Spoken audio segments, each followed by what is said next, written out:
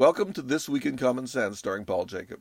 My name is Timothy Virkala, and this episode covers the second full week of July 2021. Here we go. So, Tim, we are here. We are living free. Yeah. We are not dead yet. Kind of the live free or die, the New Hampshire state slogan. It isn't live free or die hard, is it? That's a movie. No, that's right. Is it actually live free or die? Yes, live free or die. And it's one of those things that people like to, it's like too harsh or something. And so there's this, New Hampshire pride in it, which I like very much. I think it is a threat. I'll live free or you die. This is actually the way I prefer to look at it, rather than I'll live free or die. Okay. At some point, it comes down to that. Though at what point, people don't really like to think about it anymore. It is funny how, there's always this like softening, and I don't know why this comes to mind, but I remember it used to be that people talked about the Holy Ghost. And then I guess Catholics, I don't know if everybody talks about the Holy Ghost, but, and then it became the Holy Spirit. And I remember asking my dad one time, so why'd they change it from the Holy Ghost to the Holy Spirit? And he had this somewhat dismissive look. And he basically said, they were afraid we'd be scared. So maybe the people coming to New Hampshire, they'll be scared by the level of, hardcore support for freedom, but it always makes it a nice trip for me. I like to go to New Hampshire. Yeah, my state's motto is not anywhere near as exciting, but it is somewhat representative of my attitude towards life. So it's Alki, by and by. It's an Indian saying, Alki, which means by and by. And I guess the idea was that the early settlers thought they'd be rich someday. That someday Washington State would be the place to be. And Seattle was that until a few years ago, and now they're turning it into a place not to be. Exactly. I almost said Trump's word for foreign places you don't want to be. And Portland, which is even closer to where I live, is what Trump said those foreign countries were. It has become a truly an unpleasant place. The downtown is ruined. It's in ruins. It's an astounding thing. I saw that there is a recall effort on the mayor of Portland, Oregon, which is kind of I always see Portland and Seattle as the two kind of crazy sister cities of the Northwest. But nice that Oregon has recall. I believe Washington has it too, and Wheeler is the subject of a recall now. Interesting. It is interesting, and Washington and Oregon had a really interesting utopian experimentation history. There's a lot of strange communities where it started in Oregon and Washington. And Washington's history was so radical in its early days into the 20th century. The famous line about, was it the 47 states and the Soviet of Washington? That was a toast allegedly made to the United States of America. Who's the John Reed? Isn't that the what was the Warren Beatty movie Reds? That was about his 10 Days That Shook the World. And wasn't he from Seattle area? Well, I think isn't Reed College named after him? Maybe I'm wrong about that. I could be wrong. It should be named after him, even if it isn't. But there was a lot of union fights in the days of the Wobblies in Pacific Northwest. And really, it isn't much different from it is now in a sense, because it was like a 5% minority of the population of the state that was sympathetic with the Wobblies. Everybody else pretty much hated them for the simple reason that they were disturbing the peace, right? I mean, they were causing riots, and people generally don't like riots. That's a general rule. Yeah, I've found them not to be. I mean, you'd think they'd be fun, and then no, not really, not so much. It's not just a question of holding up a sign and walking in the street, because I mean the Salvation Army does that, and no one really objects to the Salvation Army. even if they can't play the tuba on tune. But it's the violence. I think I'm going to go out on Yes. a limb here. It's the violence. Oh, inherent in their system. But anyway, we should probably jump into what has been, I think, an interesting week. In some ways, we have some hopeful notes this week. I think a very positive script, commentary about going into outer space, which some people still seem to find some reason to have a problem with. Uh, but but also, I think some things broke in my mind. Now, some of the stories that we talked about, if you were reading the right papers at the right time, you might have known weeks of it ago. But some of them don't get covered in the Washington Post and the New York Times, and so when I do my opposition research, I don't come across them. Anyway, our Monday commentary was optimized for attack, and there is increasing evidence, and this isn't this piece at thisiscommonsense.org. In a moment, I'll kind of get to what I think is really the key takeaway. Why I think what we're talking about is so important. A lot of science in it.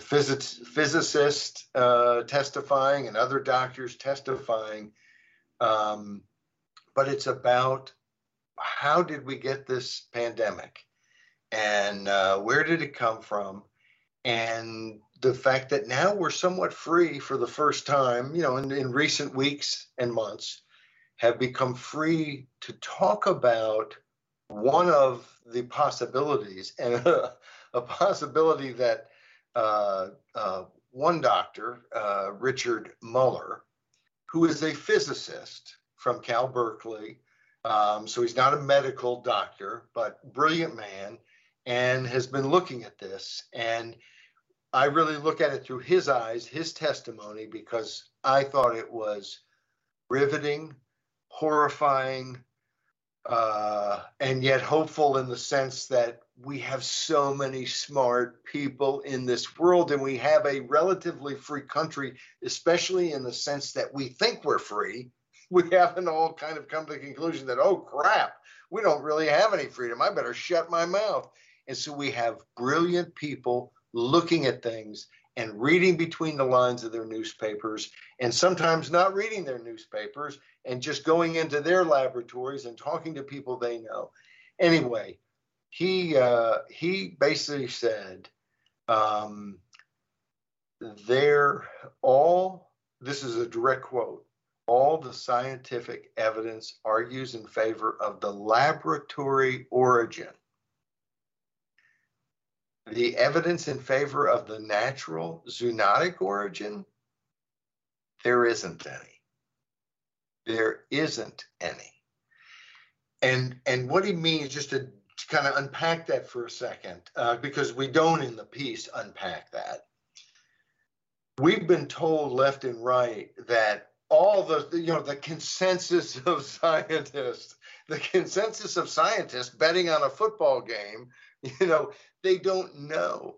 And almost all of the impetus for that line of belief that it's come through natural sources is the fact that we believe previous SARS viruses have come through natural sources.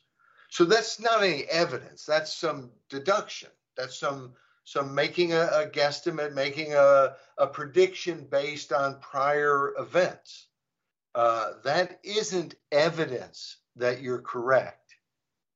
And the other part of it is this political web that has corrupted science in America and much of the world, that has corrupted our media, that has corrupted our social media discussion platforms, that basically, because scientists were making money, guess what? You think scientists are so wacky and just so brilliant, and they're into their own worlds. You know what? They still like money. It's a funny thing. They still like money. And we see, we have folks at the top, Fauci, others who have played into this. And there's no smoking gun. They didn't commit a murder, but what they did led to lots of people being dead. And anytime you diminish the search for truth, you hurt people. You hurt people. That's how the world works. We need to be able to discover things, especially when you have a pandemic. This is something that doesn't happen every day. This is a virus that everybody hasn't studied forever, and we needed full-throated ability to look into it, and instead we got a lot of corruption, intellectual, political, and not just in the political field, but in the scientific field, because the government controls the scientific field. They're paying the bucks. Those bucks, I don't know where they got them. Where'd they get them? Oh, I guess us. And so they control that field. And then we see what happens with big tech and big science and everything else. But Mueller gives us in this hearing, and by the way, this hearing was held on June 29th, so a couple weeks ago plus, but this hearing was also held without any Democrats being there. I don't know of any press it got. I can't remember how I bumped into it. I think, Tim, you sent me something on it that you bumped into it. I put up the thought of the day based on it. That's right, yes. So I fell into it because I'm always researching the subject. It just, when you have so much lying thrown at you, or what seem like lies, and where people are deplatformed for questioning what the official position is supposed to be, that's actually the smoking gun. If there were no deplatforming, I probably wouldn't be that interested. But when they deplatform people, kick doctors off of YouTube and Twitter, just simply because they say something that the WHO doesn't agree with, to me, it's just scandalous. And we're finding out more and more that the communication about who to kick off and what to do and so on is being, kind of collaborated with the White House, with government actors. This is a recipe for disaster. This is kind of the private, more liberal, free market, not free market, but kind of a democratic world powers way of doing what the Chinese government is doing in a totalitarian way. Right, it's a very Soviet thing to do. It's the same thing Orwell was talking about. It's amazing. It's amazing that they're trying it, that Jen Psaki basically just admitted that they're coordinating with social media companies about what to boot off of their platforms about COVID. It was just last week, right? I mean, it was. Yes. It's a story we didn't cover this week, but it was right there. No, it was right there, and of course, we're in and around it, but it happened very late in the week. But Mueller goes through. He says he wants to emphasize 5 points, and he says any one of these points would be pretty conclusive for it being from a lab, and he does believe that the absence of a host animal is one of the 5, but also he believes this was spiked and that there are just markers. Other people have said that. Frankly, I have no way of knowing. A doctor could say, or some scientists, I could look at credentials, they could say it was spiked. No, it wasn't spiked. Yes, it was spiked. I wouldn't know what to look for being spiked. But as you just said a minute ago, Tim, when you know that people are being shut up, it makes you realize, I need to hear more voices. I need to hear the other side. And we don't hear the other side. It's absolutely frightening. And here's the kicker. So I encourage you to go to This Is Common Sense and read Optimized for Attack. There are links that will take you to the testimony, 20, 30 minutes of testimony by different doctors. They're cut up so you can kind of go to what you want to hear if you don't want to hear 20 or 30 minutes worth of testimony. But I think that these people are saying important things. And I'm not saying I'm a brilliant scientist who has studied every molecule having to do with this, and I'm giving you my medical opinion. I'm like you, most of you. We don't know all this science, but we're not stupid. And we don't need to be talked to and explained to like we're stupid, or not talked to and not explained to, and shut up and have other people who we know do have the background. Doesn't mean they're right, but they do have the background, being shut up. And so Mueller says some things. There are a couple of other people that I wish, we're usually 250, 300 words a day, Monday through Friday. That's the commentaries. And you can't put everything in there, but I wish I could have gotten to the doctor who spoke before him, who I thought was very, very smart and explained things in ways. There were a couple things in this hearing that I felt like I had a much better kind of understanding of it after hearing this, what these guys had to say. Whereas before I had heard different sides of it, but I didn't feel like I had the same kind of understanding to put it together. But here is the big story that Dr. Mueller points out. And he calls it horrifying and chilling, and it is. He says that he asked numerous colleagues to help look into this. People he knew who were into virology or into, who were doing these things, that were in this specific field, to help him understand it as a physicist. And he was told they could not afford to honestly look at this and publish what they honestly believed and found and deciphered, because it would anger China. And their laboratories in the United States of America would suffer greatly because of the scientific collaboration. And he goes on to, that they basically blacklisted, that it would be a painful economic in the bottom line, not just that they sent a mean letter. The Chinese are not about saying mean things and leaving it at that. And so he says, quote, the idea that China has managed to interfere, to break United States freedom of expression, freedom of investigation, freedom of thought through this collaboration effort is really scary.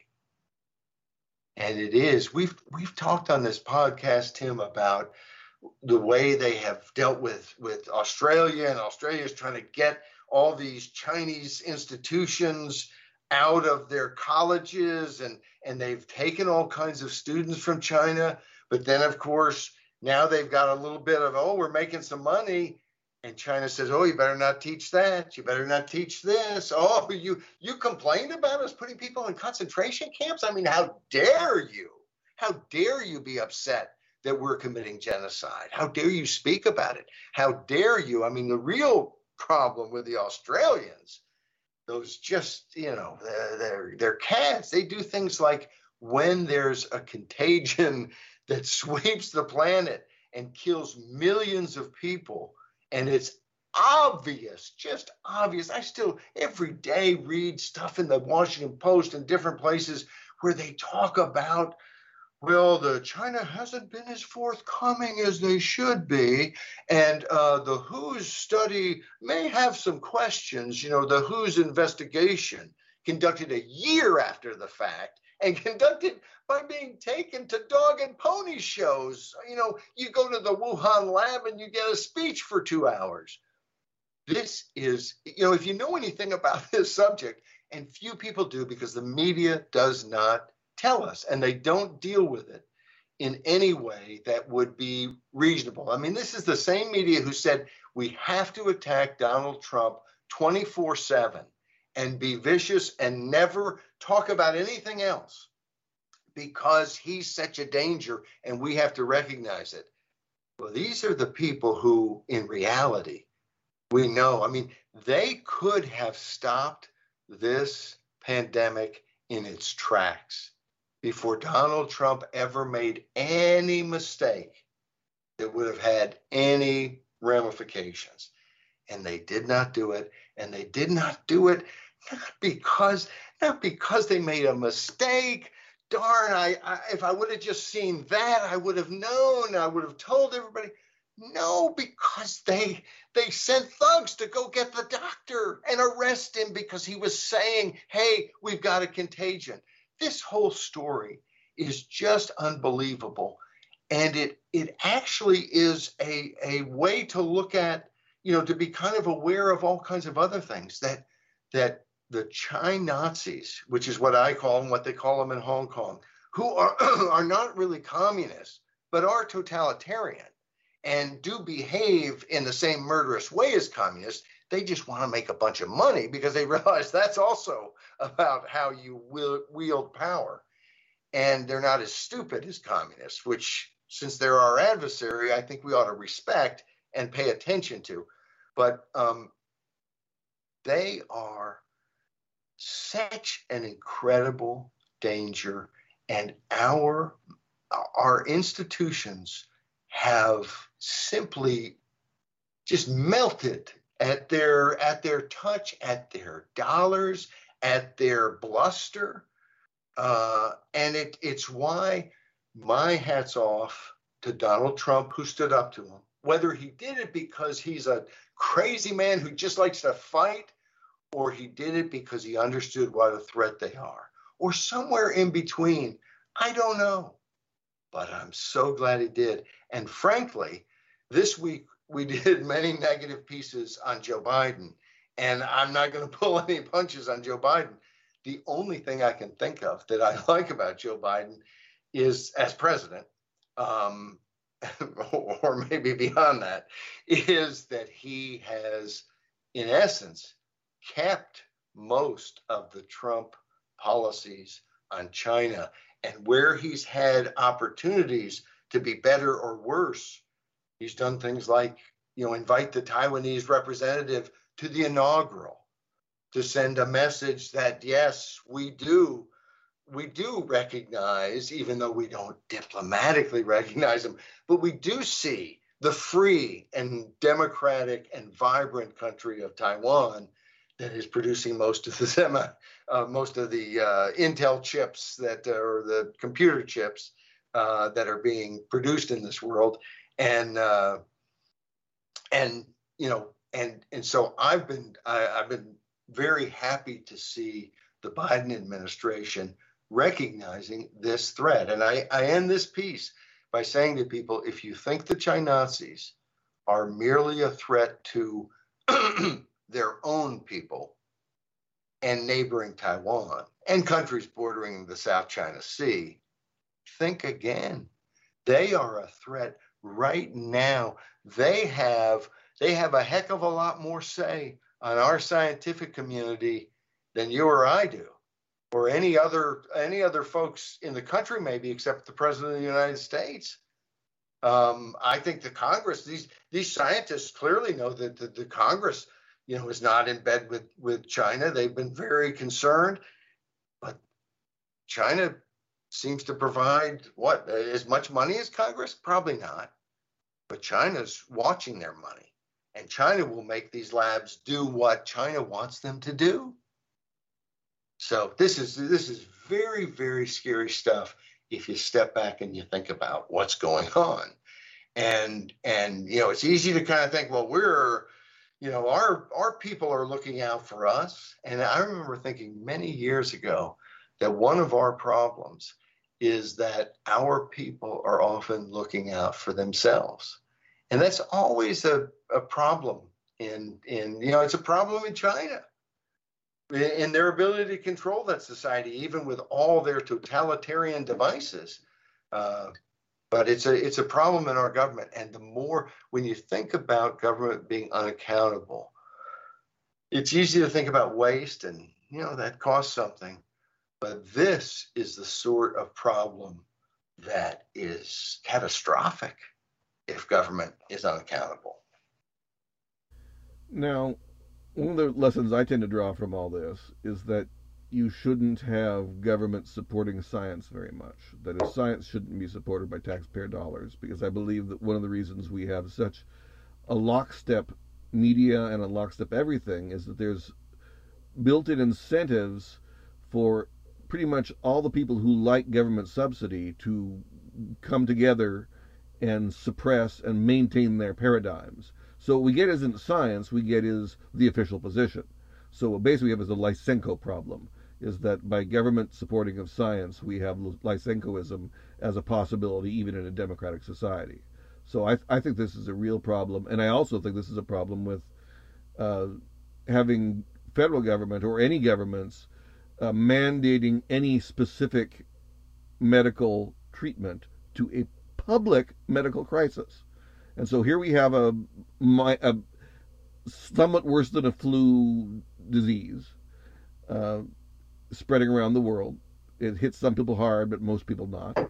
And really, Right. it is. Some people hearing this may say, oh, it's a lot more than the flu. But if you understand the flu, as Tim Berkala does, it's not really so much more. In other words, the flu is a pretty dangerous thing if you're compromised. And that's really the way. And there are many forms of the flu that hurt the children and the young, who are, to my mind, much more worth saving than 70-year-olds. Uh, I mean, I know that sounds horrible. I'm close to 70, and I like my 70-year-old friend. Most of my friends are above 50, but I don't think that we need to. The world needs to stop so that we can weather a contagion. I think that's just silly, uh, and so that's my position. But I think that this whole thing about the basically everybody lomming on to the idea of universal vaccination with an experimental genetic therapy derived vaccine is crazy. And I don't think anyone would have supported it 2 years ago. But they did in the context of fear and fear mongering. And this is all very dangerous, in my opinion. Yeah, the one thing I noticed in terms of looking, and I haven't done much of looking at it, so it's not as if I've been searching this all the time, but public opinion on the vaccines, public opinion shot up on the vaccines when they pulled Johnson and Johnson off the market. And I thought the decision to pull it off the market was premature and didn't make much sense because the risk factor was so tiny that it was tinier than all kinds of drugs that people use all the time and are prescribed by their doctor all the time. And birth control, the pill, for instance. But it's I'm going to lose my train of thought.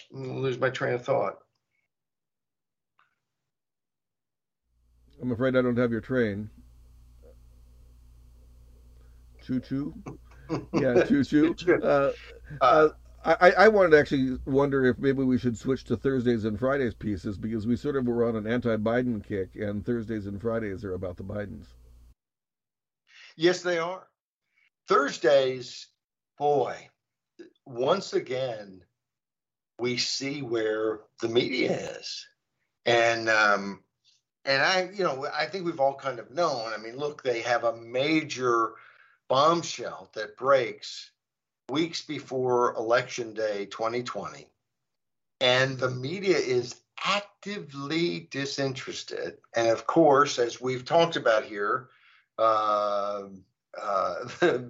the media is so actively disinterested that they get some old intel people, folks like Clapper and Brennan. And so the deep state actors come out and they say, this is all Russian disinformation. Now, they are getting briefed oftentimes. So they know this is not Russian disinformation. They know that, I think. And if they don't know it, they certainly haven't been told by anybody in the intel community that this is Russian disinformation, because that was never something that the intel community said. And in fact, the intel community officially denies saying this. There have been a Yes. number of Intel community people who have defined saying this. And we should mention, I mean, you sort of indicated that Clapper and Brennan are known and proven liars. Known and proven liars to Congress, for one thing. Clapper Yes, especially. under oath, they're proven liars. Much less when they're on MSNBC. But basically, we now are getting more stuff out of the emails, and this whole thing has been set up that even though it's obvious influence peddling going on by Hunter Biden, I mean, he's given this huge, what is it, $80,000 a month to be on the board of a pretty much universally considered corrupt energy company in Ukraine, when he has no knowledge about energy. There doesn't appear to be any reason whatsoever for him to be in that position, except as a way to pay him off, kind of. And so, okay, that's ugly. And then, of course, you have Joe Biden, who has said, look, I have nothing. I've never discussed it with him. I've never been involved in any way. Maybe my son has terrible judgment, but there's no connection whatsoever. And then, of course, we find that I read a piece just today about in the Post. I had seen them kind of coming down on saying, wait a second, the way it's been portrayed, this meeting that Biden had with clients of Hunter when he was vice president was not a full dinner. He didn't sit down at the dinner. He just came and met people. And of course, then there's pictures of him with, I think, folks from I'm not going to be able to say it. Kakistan. Is that how you say it? Anyway, Kazakhstan, I think maybe is what it is. Yeah, it can't be Kakistan. Kakistan would be Chaos Stand, which I think is a general term for all the stands.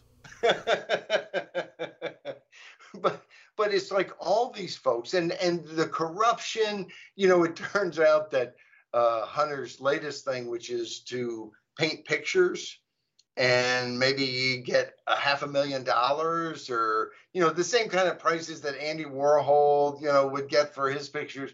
And then it's all going to be secret. But the guy he has running his art operation has been accused of all kinds of corruption and so on. And I mean, it is an incredible amount of evidence that something crazy is going on. So, okay, it turns out Biden says he has no involvement whatsoever. That's not quite true. Now, it doesn't mean that Biden, conspired and is guilty and we don't even need to hold a trial or investigate further. No, that's not what it means. But it does mean that when he said he didn't have any involvement whatsoever, it was not true. Now we find out from other emails and text messages and things off of this laptop. And we know, of course, it's never mentioned in the media, but the FBI has an investigation. They have informed, Hunter's been informed he is the target of an investigation of his Chinese ties and other things. That's what's been reported by the Associated Press. It just doesn't get mentioned again and again, day after day, because the media is disinterested and wants you to be disinterested. So we're finding out that in a text message, and this has been around for weeks, but it keeps drip, that Hunter Biden sends his daughter. He complains that he doesn't get any respect, and he says, quote, I hope you all can do what I did and pay for everything for this entire family, he doesn't say but for 30 years. It's really hard, but don't worry. Unlike Pop, who he capitalizes, I won't make you give me half your salary.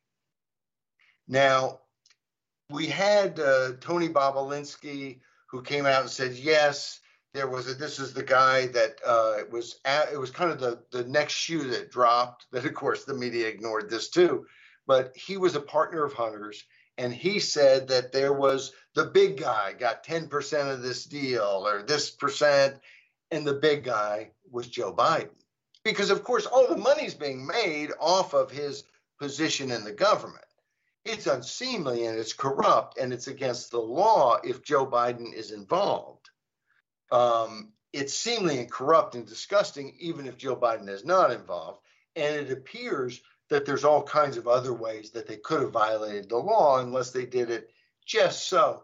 But here's now another shoe that drops. It turns out that there is now evidence that Hunter Biden was paying bills for Joe Biden. Hunter was paying his bills. So wait, he doesn't have any involvement. Oh, it turns out there's a photo here, and I went to this meeting and I shook their hands. And of course, that's all Hunter needs to be able to say, this is all you're in the top echelon. This is the vice president. This is number 2 in the US of A. Helps him raise all that money. Now, if he is kicking back, maybe it's not the 50%. Maybe he was exaggerating. Maybe it is 50%.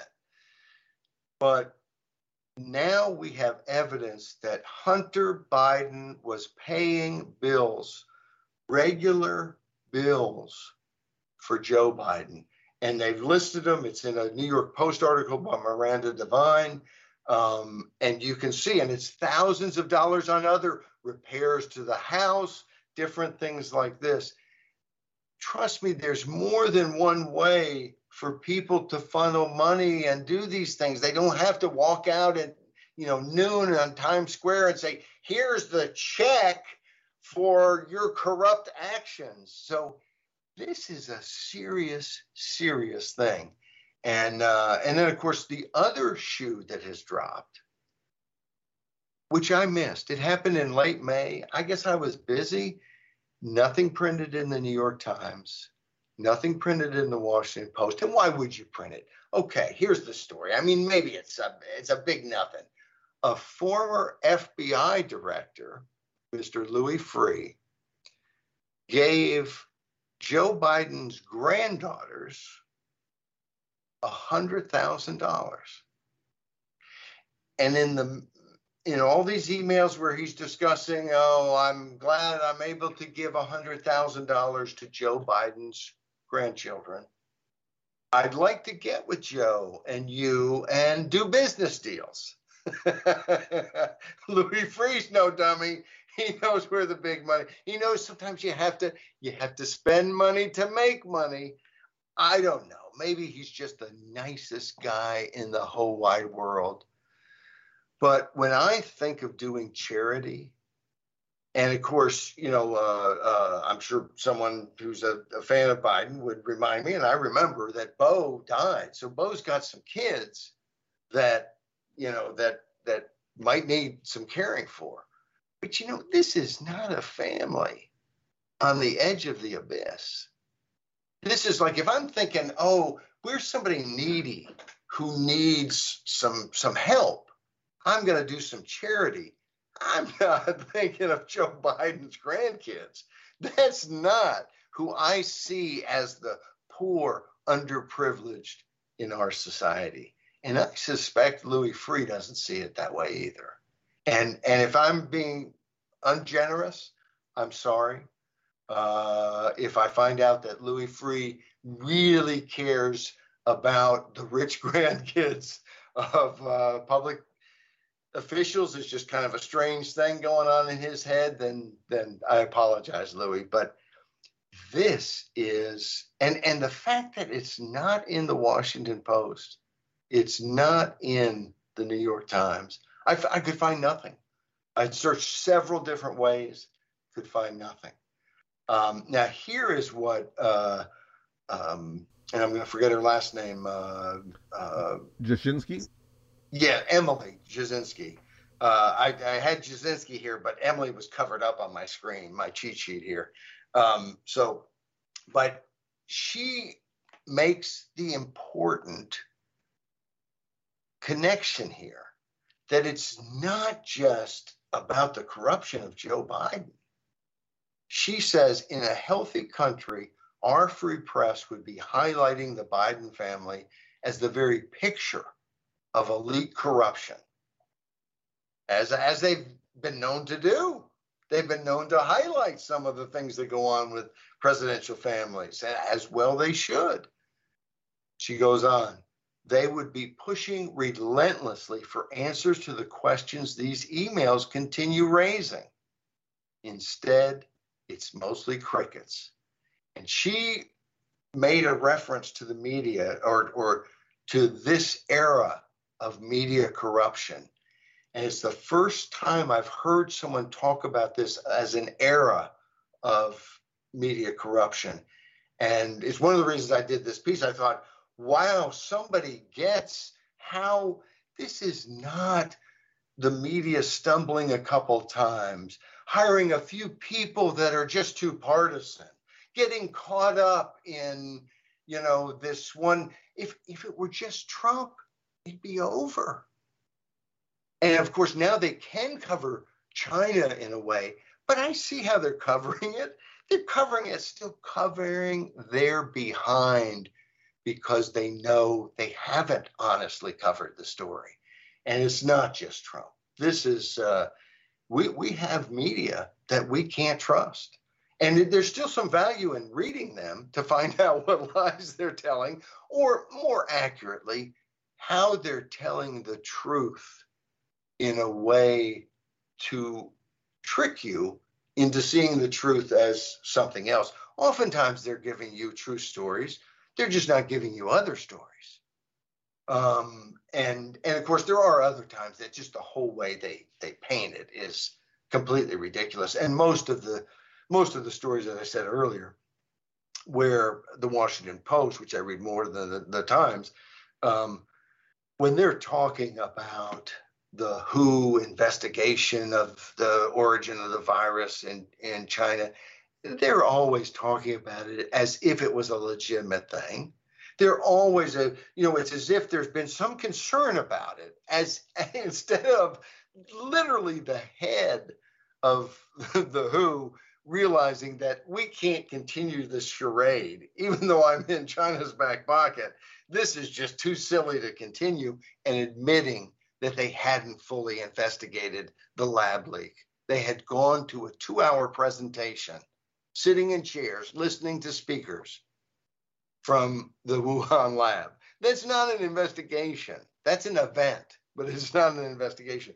So we still have the media playing that sort of game. And they're playing the game with Biden. It's almost as if we need President Biden to be the leader at this time. So we can't print any bad news about him. We can't investigate anything he's doing. He's too important to whatever their narrative, their goal, their world empire. I don't know, but it has nothing to do with we need to get the truth printed in our paper and out to the people. That has been totally lost. And of course, when you think about what we know about the influence peddling that's going on, and that needs desperate, I mean, we know that much, and we already know that there's been lie and then another lie and another lie, that Biden has lied about his involvement. Then you look at Friday's piece, Fear and Its Peddlers, and you realize that this week, as the moral leader of our society, and I'm not saying that's how we see him, that's how Joe Biden presented himself this week. He goes to the National Constitution Center in Philadelphia to give a speech basically saying that Republicans are racists, they are insurrectionists, they all can be painted with what a small number of people did on January 6th. And so all over this country, any reform doesn't have to be debated. We don't have to get into any of the actual what's happening. Instead, we can just say this is he says we're facing the most significant test of our democracy since the Civil War. And of course, your first thought is, okay, he's being hyperbolic. And then his next line is, that's not hyperbole, as if he knows, I know that I'm so full of it. I better, double down on it real quick. And then he, for emphasis, says, since the Civil War. But anybody with any brains knows there was this whole period after the Civil War and between the Voting Rights Act and between that time and the 24th Amendment to the Constitution that outlawed poll taxes. I mean, they used to be imposing taxes to go vote and literacy tests. And of course, just in case anybody thinks, oh, they just wanted to make sure people could read. No, no, no. You should see these tests. I've seen them. I don't know if you've ever seen them, Tim, but they're outrageously ridiculous tests that I hope they weren't giving them to like professors of history, of American history, because they would have had a tough time passing them. I mean, these were, as soon as you get into them, you realize, oh, this test is designed for someone to fail so that we can stop them from voting. And of course, there were whites only Democratic Party primaries held throughout the South for decades and decades. That was stopped. And of course, I pointed out in this piece that, surely Biden knows about Jim Crow era things like this. And he does because he must, because he accuses the Republicans of being the new Jim Crow. But, it is so ridiculous to look at what's really happening. Weeks ago, we had a piece, what was it? Hypocrisy ID'd, about voter ID. For literally years and years, Republicans have said we need sensible voter ID laws so that we don't have to worry that there's going to be widespread fraud. And Democrats have said, no, that is racist. That's designed to disenfranchise people of color. Well, a poll a few weeks ago came out and showed that 84% of people of color are for voter ID laws because, and I'd seen polls before that showed overwhelming support because people look at it and they say, look, you can't play putt-putt golf without an ID. You have to give them something to be able to take away the little putter and the balls. It's like, it's just crazy. And yet Democrats have all this time beaten up Republicans as racist, evil, anti-democratic folks because they support what 84% of people of color support. Because they support a simple thing that says you have to be able to prove you're who you say you are, and then you can vote in all kinds of different ways. So there's that. And that's just been, we had that little a few stories about how completely hypocritical Democrats were being and dishonest, and then moved on. And of course, those stories weren't in big papers. In most of those big papers, like the Post and the New York Times, they were trying to explain it away. But you then, Karl Rove has a good piece in the Wall Street Journal. There's been a dozen, I'm sure hundreds of dozens of pieces looking at what Georgia actually did, looking at what Texas is actually talking about doing. And of course, Biden is using this, brand them as racist and anti-democratic and trying to destroy our system. And yet what Texas is talking about doing is more early voting days than Delaware. Delaware's never had early voting. They won't start early voting until next year. Texas has had it for 3 decades. But never during this time has Mr. Biden, even now, come out and said, wait a second, Delaware's got to get their system in order. And, and certainly there is a decent percentage of African Americans living in Delaware. Of course, they support voter ID and sensible laws. This is not to argue that everything that a Republican legislator has drawn up is good for us. Trust me, it's not. And these same Republican legislators are trying to gut voter initiative. We'll talk about that in a minute. And they're terrible. Of course, they're self-interested. And so, of course, is H.R. 1, which would allow the FEC to be partisanized and weaponized in the next elections to stop people from being able to speak. So we've got all kinds of problems with both Democrats and Republicans not believing in limits, not believing in our Constitution, not believing in our system of government. They don't like democracy. They don't like a republic. They don't like republicanism, small r. They like big R Republicans and big D Democrats winning elections and controlling huge pots of money. That's what they like. So, but for Joe Biden to play moral exemplar and be the guy who's going to tell you how elections should be run without ever having any of the specifics whatsoever, because the specifics don't work in his advantage. And also, it dawned on me after listening to his speech, which we link to, if you're a glutton for punishment like I am. And, I listened to his speech and it dawned on me at the end, this is a guy who has probably disenfranchised more people unjustly through his Biden crime bill. And I call it the Biden crime bill because he called it the Biden crime bill. But this is a guy who is actually responsible, maybe as responsible as anybody for disenfranchising so many people unjustly, so many people of color unjustly. And yet here he is to, label people in completely outrageous ways when he's more guilty of what he's pointing at other people for than they are.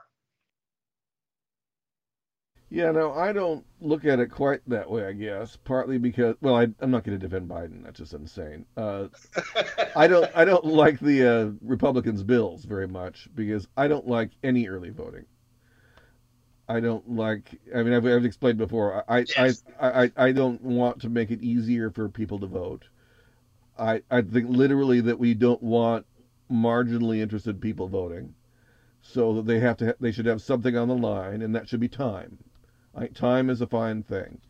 I think there should be what we had 50 years ago, which is largely no electronic voting machines because they're unsecure. We know that. This has been known for 20 years. Almost nothing is ever done about it, as far as I can tell. Now, maybe they're better, but I don't think they are. I just saw a story, and I had to come do this, so I didn't get to read it all. But the thrust of it was that not that they were alleging anything beyond this, but that the Arizona system had been breached. Oh yeah. There's this. It's the last election was very weird, especially in the swing states, where the voting behavior was very odd, by the way, compared to other states. It was just in the swing states that we had some really strange behavior. But my concern is that I think that having precinct voting with a secret ballot without electronic voting machines should be a norm. That's what I think. And this makes perfect sense to me. And then if you absentee ballots upon request for those few people in the military or people traveling, that's fine. With them, and this is a contention in some of these states, where they want there to be some voter ID as part of that. Like you have to put part of your voter number, or you have to do something like that. I have no problem with that because, of course, you're extending this courtesy. And the truth is, unlike you, I do think it's really important that we vote together, that we not vote 6 weeks apart. Well, that's all kinds of things can. That's why the precinct, though. That's why I like the precinct. That we more vote together. But I don't have a problem with some early voting, so that if someone's going out of town, they don't have to. They can vote now and go, and they don't have to find some absentee ballot or something else. But these are, to me, it needs to be very limited. And there's reasons for that. The reason for that is not because we don't want anyone to vote. One of the reasons I've laid out at thisiscommonsense.org many times is, not many, but a few, is that it costs a lot more to advertise when voters are at the polls for 6 weeks or 4 weeks or 3 weeks. And because one of the key advantages incumbents have over challengers is a big money advantage. And you know how they get that? Because they can vote right now. They have power, and people write checks to people who are in power. And so it's not exactly, oh, that's a fair, advantage they have. That's an advantage because everybody loves them. No, that's an advantage because they're wielding political power. And so when you have these huge early voting periods, you are giving extra power to that incumbent and that incumbent's financial advantage. So, there's things like this that if we have a conversation, I don't think a lot of these issues are so much left, right. They're left, right in Washington because the Democrats see, oh, this works better for us. This will hurt Republicans, and Republicans say, oh, this will hurt Democrats. And of course, that's exactly what they want to do. But I think for most of us, we would have very reasonable, concerns, and we would be able to accommodate one another and see, okay, well, we can do this, and maybe that's not everything you want, but it does answer that objection you had. That's the way real people would talk about these things. And instead, we've got this joke, President Sleepy Joe waking up to slam the Republicans for ridiculous stuff. And we have the media. One of the things I point out in this script, Fear and Its Peddlers, we have the media totally glossing over what For the People Act, H.R. 1, actually does. And it's public financing of elections. It's weaponizing the FEC to be able to clamp down in all kinds of ways. We're going to have a super aggressive FEC going after everybody who's out there speaking. Is that going to help the people who have lots of lawyers and accountants, or is it going to help the grassroots? I can tell you which one. So this is in many ways it's tied to the corruption. Because once you start to say, if you're the right part of our narrative, corruption's okay, there's no stopping it after that. And the media has gone along with, these bills are absolute racist voter suppression when they're supported by 84% of people of color. I mean, but you're never going to read that. I know that, because I saw the poll, and the poll was reported in a paper, not the Washington Post. They didn't report this particular poll or its numbers, and then went to go find the crosstab to find out how people of color had voted. These things are not publicized, even at all. So, and we should jump from that, unless you may have other things on this, because we have discussed a lot of different election stuff, and before we jump to the initiative crippling law clobbered about what the idiot legislators in Florida are doing, we have discussed, one of the things is I want voting to be easy, and you say I don't want voting to be easy, but we're really not that far apart, because what Tim is talking about is how stupid, and it is stupid. I mean, you sound really good. You've signaled everybody how wonderful you are, but the idea of dragging people kicking and screaming to go cast a ballot on issues that they don't care about, they don't want to know anything about, they haven't done any effort to, this whole idea that we should just register everybody, or some people even, we should make it a law, you have to vote. This is silliness. People care about things, they go out and take care of them. The way to get more people to vote is to make their votes not so painful. Like me, who, one of my great lines, I think it's a great line, is, well, you're wonderful. Anyway, is that I've voted for one person my whole life who's won, and I still regret it. So, but we want people to be able to vote if they want to vote. We want to stop this silliness about acting like if you didn't, roll out a red carpet and, well, here's one of my pet peeves. This whole idea that Republicans are trying to stop people from being able to even get water in line when it might be hot and they're thirsty, and as if the whole goal is just to make these people suffer so they'll go home. People can Well, bring a thermos.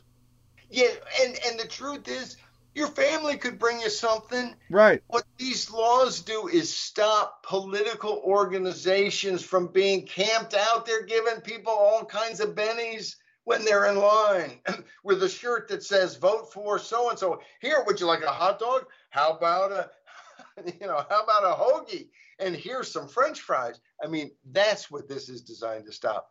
But I never read that in any paper. It's the media never told me that. It was having discussions with real people who know something about what the law actually says and looking at the actual law. And look, most people are busy, and this isn't their end all and be all. And so they're not going to go look at the actual law that, what was it, SB 207? Let me go see and read through 7 pages of, they're not going to do it.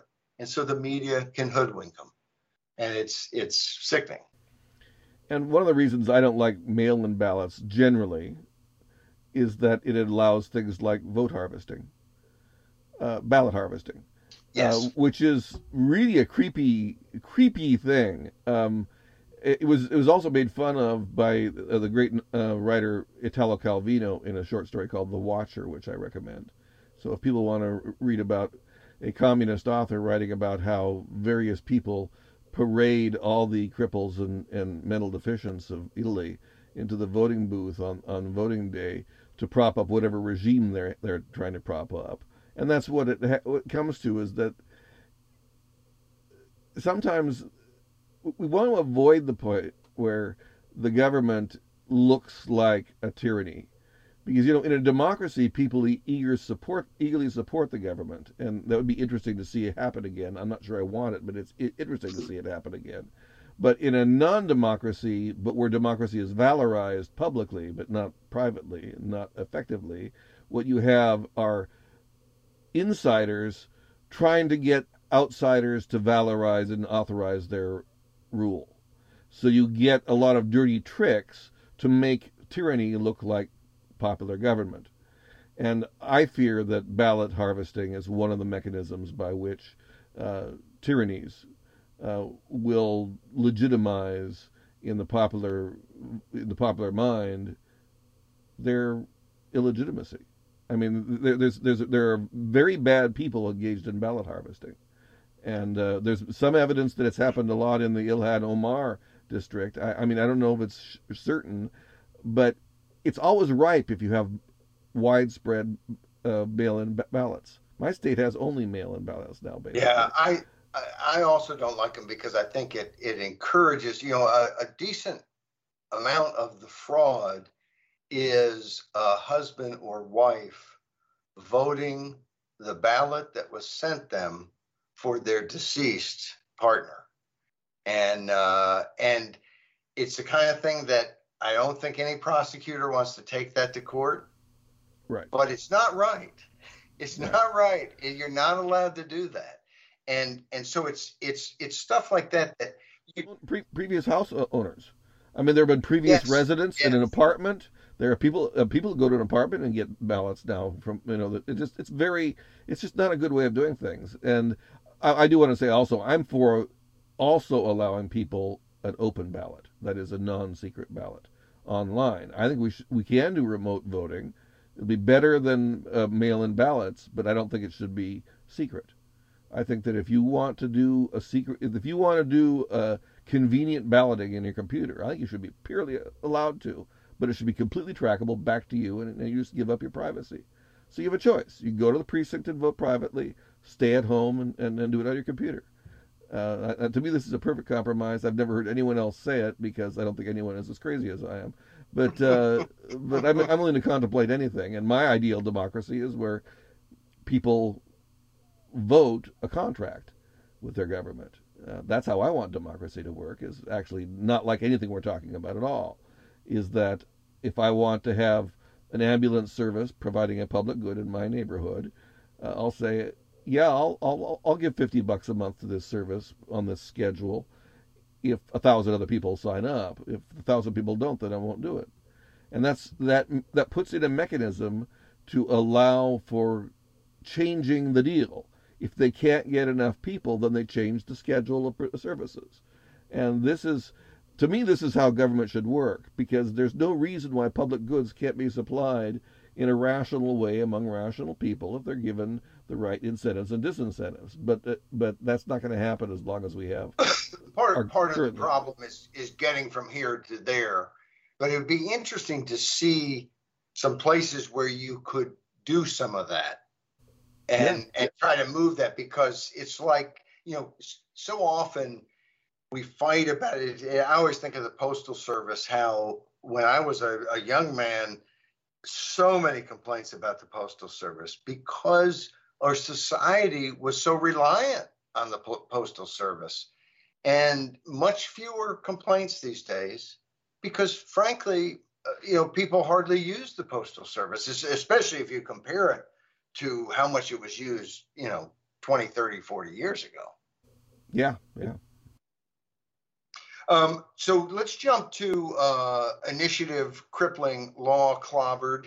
And let me applaud the ACLU in Florida for getting this case taken to court quickly. And I don't think we have to spend a whole lot of time on this because it's so simple and straightforward. Almost everyone, everywhere, if they're in an initiative state, the level of support for initiatives and referendums is about 10% higher, 10 percentage points higher, not 10% higher, 10 percentage points higher than in states that don't have it. Meaning that if you actually are familiar with it and use it, you like it more than the person in the state next to you who goes, gee, I sure wish we had that process where we could get term limits or other reforms, or take some tax increase to a referendum, or if you're on the left, maybe expand Medicaid, which is not one of my favorite things, but there's all kinds of things that can be done. We'd have almost no legalization of any sort of marijuana or anything else anywhere in the country if it hadn't been done first by initiatives where you could get out of the kind of the political process where politicians were scared to do anything that would get even a small minority angry at them.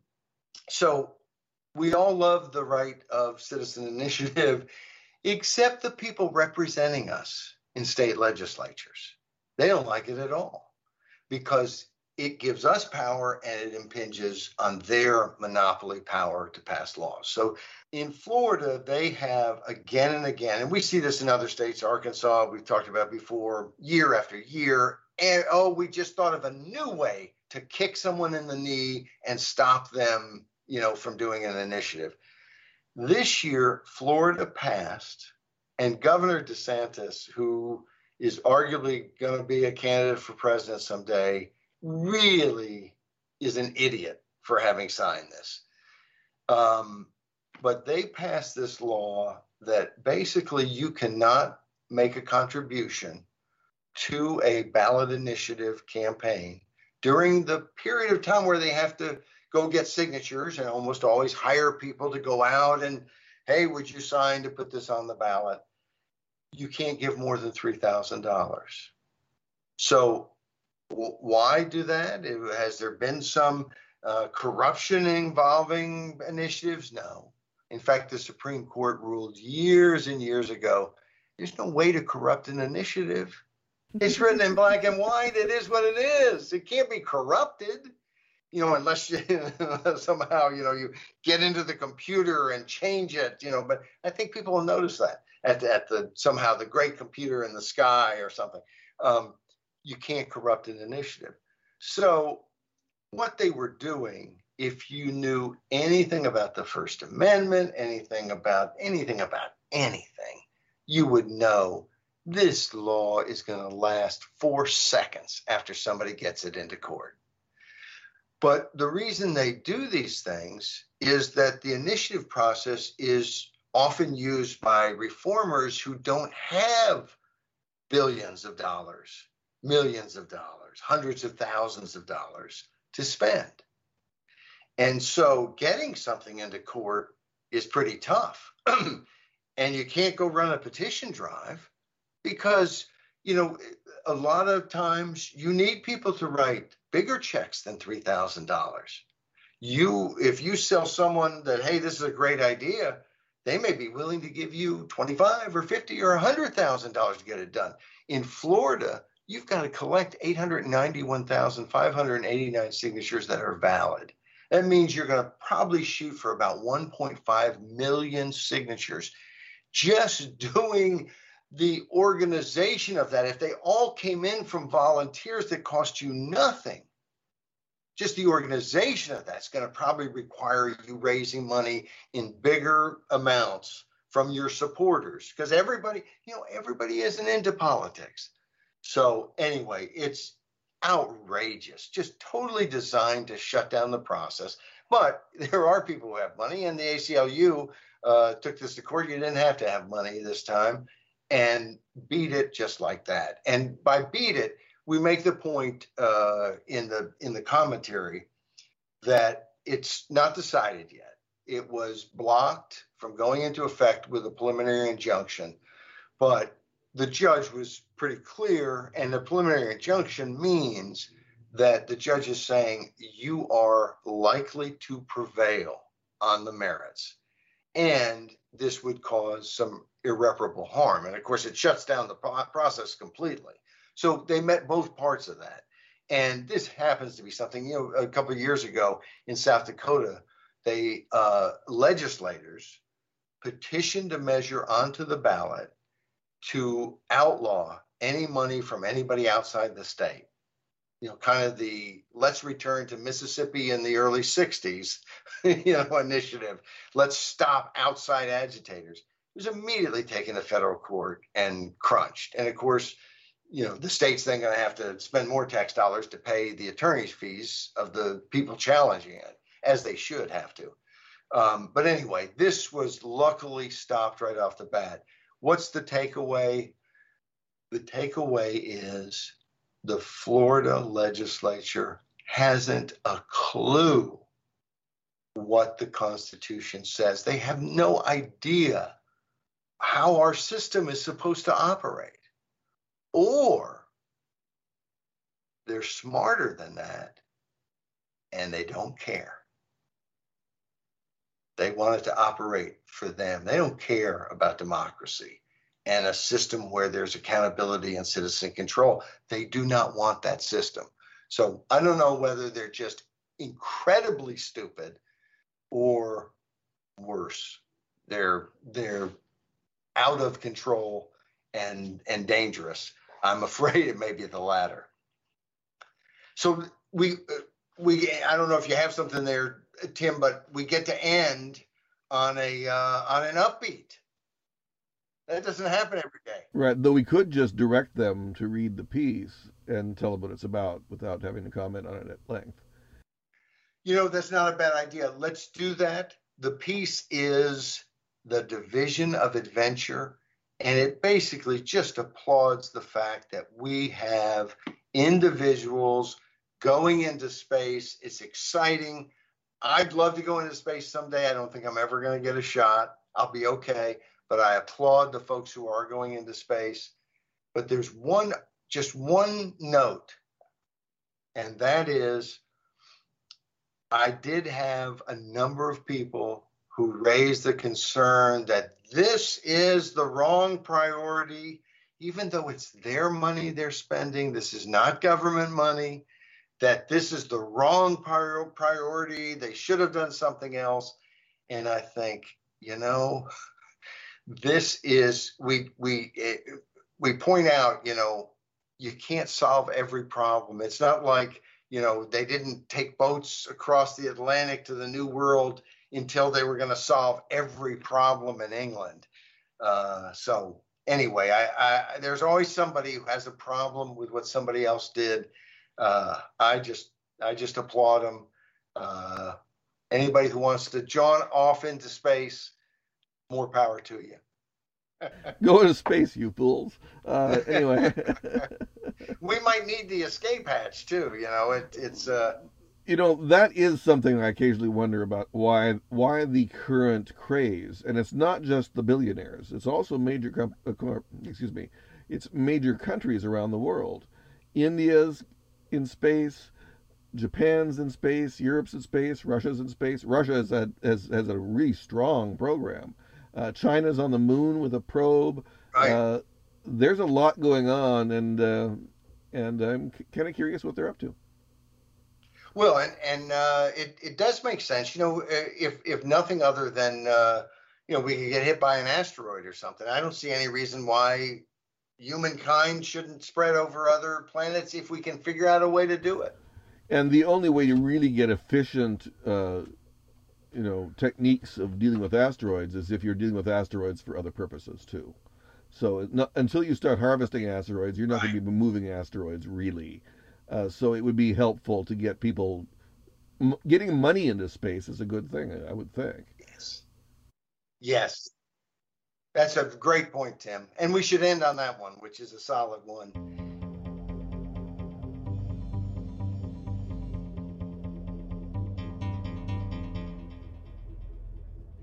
Please come read and see our daily thoughts and our daily what happened in history at thisiscommonsense.org. And we'll see you next week. We may be under an hour. You never know. See ya. Thanks, Tim. Bye.